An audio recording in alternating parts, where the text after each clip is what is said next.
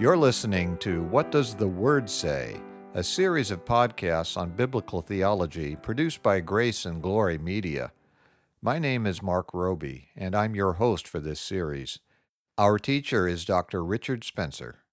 We're resuming our study of theology today by continuing to examine soteriology, the doctrine of salvation. We're currently discussing the doctrine of sanctification, and more particularly, the means of grace. We've been examining the topic of prayer for some time, and we just finished looking at the requisites of acceptable prayer, according to Charles Hodge. Dr. Spencer, what do you want to cover today? I want to discuss some errors that we should be careful to avoid regarding prayer. What errors do you have in mind? Well, let me begin with a warning regarding the requisites for acceptable prayer that we just finished covering. Hodge noted that for our prayers to be acceptable, we must pray with sincerity, reverence, humility, persistence, urgency, submission to the will of God, faith, and in the name of Jesus Christ. Now, whenever someone who is being serious about his faith looks at a list like that, I think there's a tendency to feel inadequate. We see our own faults all too clearly. We question our own sincerity, reverence, humility, and so on. And Satan can use that to attack us. He comes and says, in effect, "Your prayers are terrible. They are worthless and unacceptable in God's sight. They may even be an affront to Him and bring judgment. So just give up and don't bother to pray." Well, the devil certainly does know how to hit us in our weakest points and at our most vulnerable times. And you're right that a list like Hodge provides can make us feel inadequate to the task. But the great news of the gospel is that while we are inadequate to the task, our great Lord and Savior is not inadequate. In Matthew chapter 11, verses 28 to 30, Jesus told His disciples, quote, "Come to me, all you who are weary and burdened, and I will give you rest. Take my yoke upon you and learn from me, for I am gentle and humble in heart, and you will find rest for your souls. For my yoke is easy and my burden is light." Unquote. Jesus knows how inadequate we are, but He died for us anyway, and His death and His intercession are efficacious. And He promises us rest. He never turns away a repentant sinner who comes to Him in faith. Our repentance is never perfect. Our faith is never perfect. Nothing we do in this life is ever perfect. But that is, in a sense, the point. If we were perfect, we wouldn't need a Savior. Yeah, that's a good point. But I can still imagine someone saying, "Yes, but I know my own heart. When I pray, I am not as humble or sincere as I could or should be. My thoughts tend to wander, and I don't feel the reverence I think I should feel. It almost seems as though I would be better off not praying when I'm like that." I know thoughts like that can come because I've experienced them. James and Joel Beeke deal with this issue in a short booklet they wrote called Developing a Healthy Prayer Life. In the section on praying sincerely, they wrote, quote, "Praying sincerely does not mean that we first attain a certain degree of sincerity and then pray. A sincere person knows and feels his imperfections. He deeply recognizes that his sincerity is not sincere enough. If we needed to become truly sincere in order for God to hear us, nobody would be able to pray." Oh, they do make a good point, but I see a danger here too. We don't want to just say that the requisites of acceptable prayer don't matter. Oh, that would certainly be the wrong conclusion. It matters very much how we pray. Insincere prayer, or irreverent prayer, or proud prayer, any of these are unacceptable to God. But there's a big difference between insincere prayer and being aware of our own lack of perfect sincerity. And I think the point they are making is true of other requisites as well. A truly humble person, for example, will recognize the pride that tends to well up in his own heart. He will want to deny that he is at all humble. And paradoxically, a sincere denial of humility is in fact evidence of humility. Yes, it is. But you're still right that there is a danger here. We must strive with all our might to come to God in an acceptable way. But then we must also recognize that we are sinners in need of grace even when we do our best. We must always be like the tax collector in Luke chapter 18, verse 13. We are told that he, quote, stood at a distance. He would not even look up to heaven, but beat his breast and said, God, have mercy on me, a sinner. Yeah, that's a wonderful demonstration of great humility and reverence for God. It is absolutely. But I'm sure the tax collector would have said, oh, but you don't know my heart. There is so much pride there and so much lack of reverence for God. I am so unworthy. Yeah, I see your point. His humility was sincere enough that he would still have admitted to and, in fact, insisted on his pride and other problems. In a certain sense, all true Christians are going to feel somewhat hypocritical at times because we hold up a standard that we know we can't meet. And so it will always be. We don't expect God to hear and answer our prayers because we are worthy to pray. In fact, if we think we are worthy to pray, we have a real problem. Anyone who has been born again and thereby granted some understanding of how great God is and how deep our sin is will know deep down in his heart that he is completely unworthy to come before God. But God has dealt with our sin on the cross. Praise God for that cross. We all need to realize how great a price God paid to forgive our sins. He paid the greatest price imaginable, which should always humble us.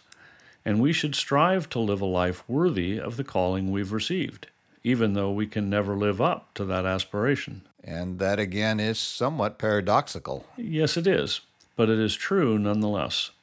Beeke goes on to write that, quote, we sin in God's sight when we look more to the degree of sincerity of our requests than to the degree of sincerity in God to hear and answer graciously. It is an affront to God to doubt his grace, unquote. We must look to God and his promises, not to ourselves. We are unworthy sinners. That is a given. But God is a wonderfully gracious God who has promised to forgive our sins and hear our prayers. He knows our weaknesses. We read in Hebrews chapter 4, verses 15 and 16 that, quote, we do not have a high priest who is unable to sympathize with our weaknesses, but we have one who has been tempted in every way, just as we are, yet was without sin. Let us then approach the throne of grace with confidence, so that we may receive mercy and find grace to help us in our time of need. Now that is amazing and encouraging. He knows our weaknesses and yet tells us to approach his throne of grace with confidence. It is extremely encouraging. But the confidence we have is based on God's goodness, not ours. His promises are true. We must plead his promises, not our worthiness. When Satan attacks us, we should respond by saying, you're right, Satan. I am unworthy. I am a wretched sinner. But Christ died for me. He has taken away my sin and guilt and clothed me in his righteousness, and he is faithful and just to forgive my sins. So flee from me. And that immediately calls to mind what James commanded us in James chapter 4, verse 7, where we read, quote, submit yourselves then to God. Resist the devil, and he will flee from you. That's right. Satan is far more powerful than we are.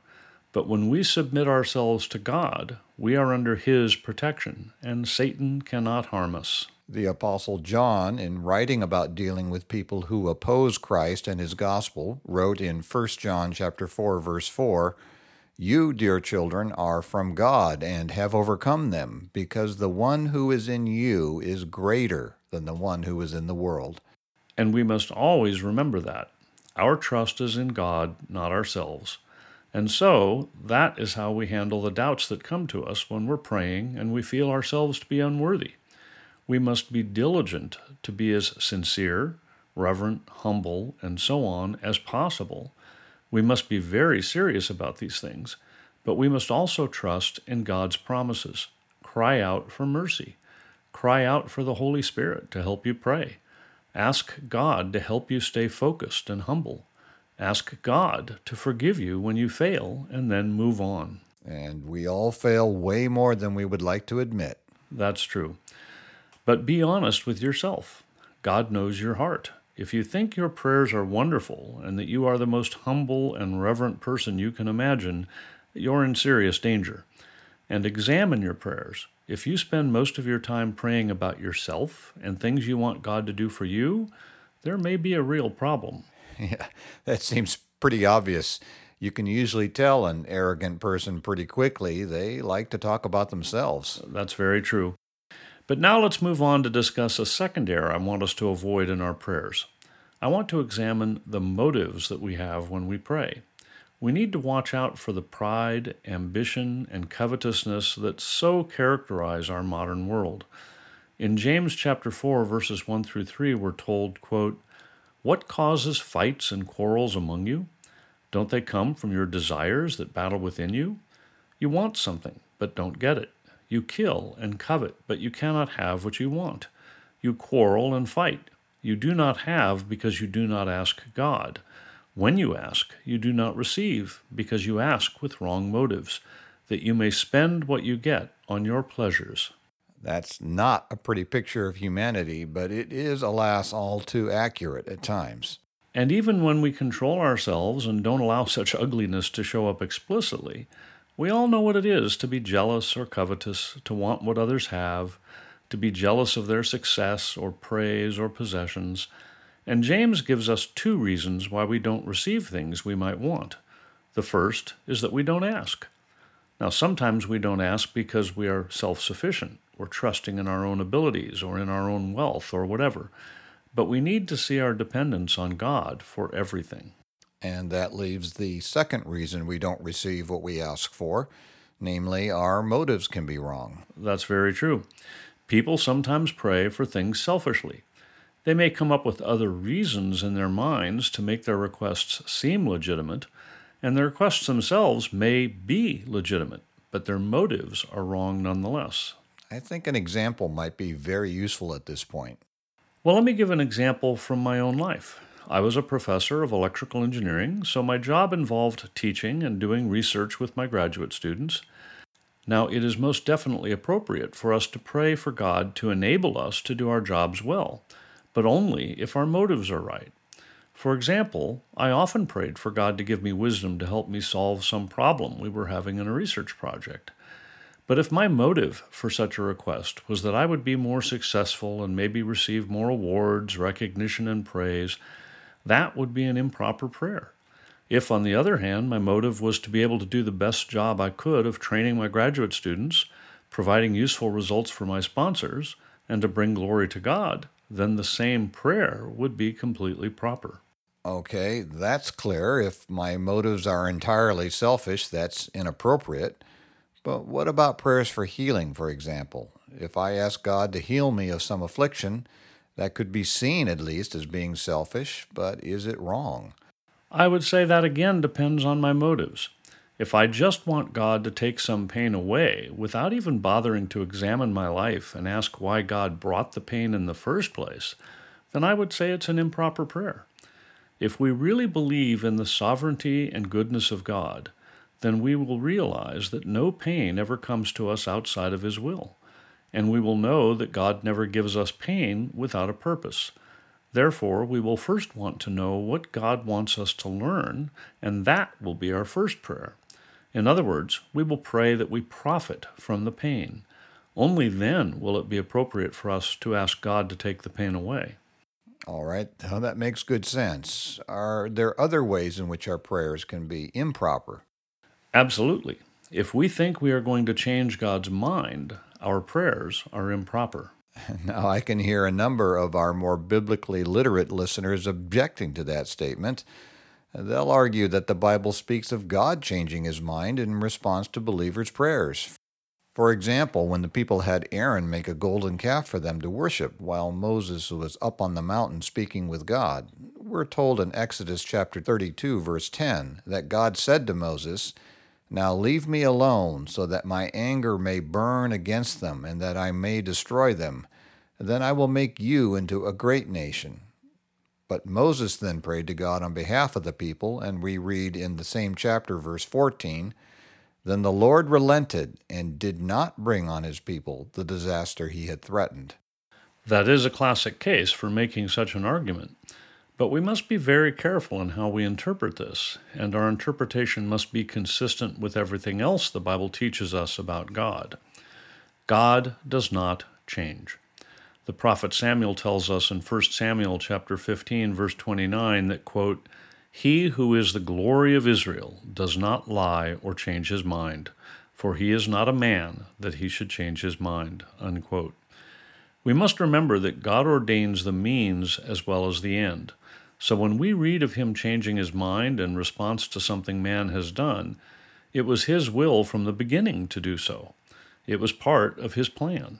There was no real change in God. There was only a planned reaction to the actions of men.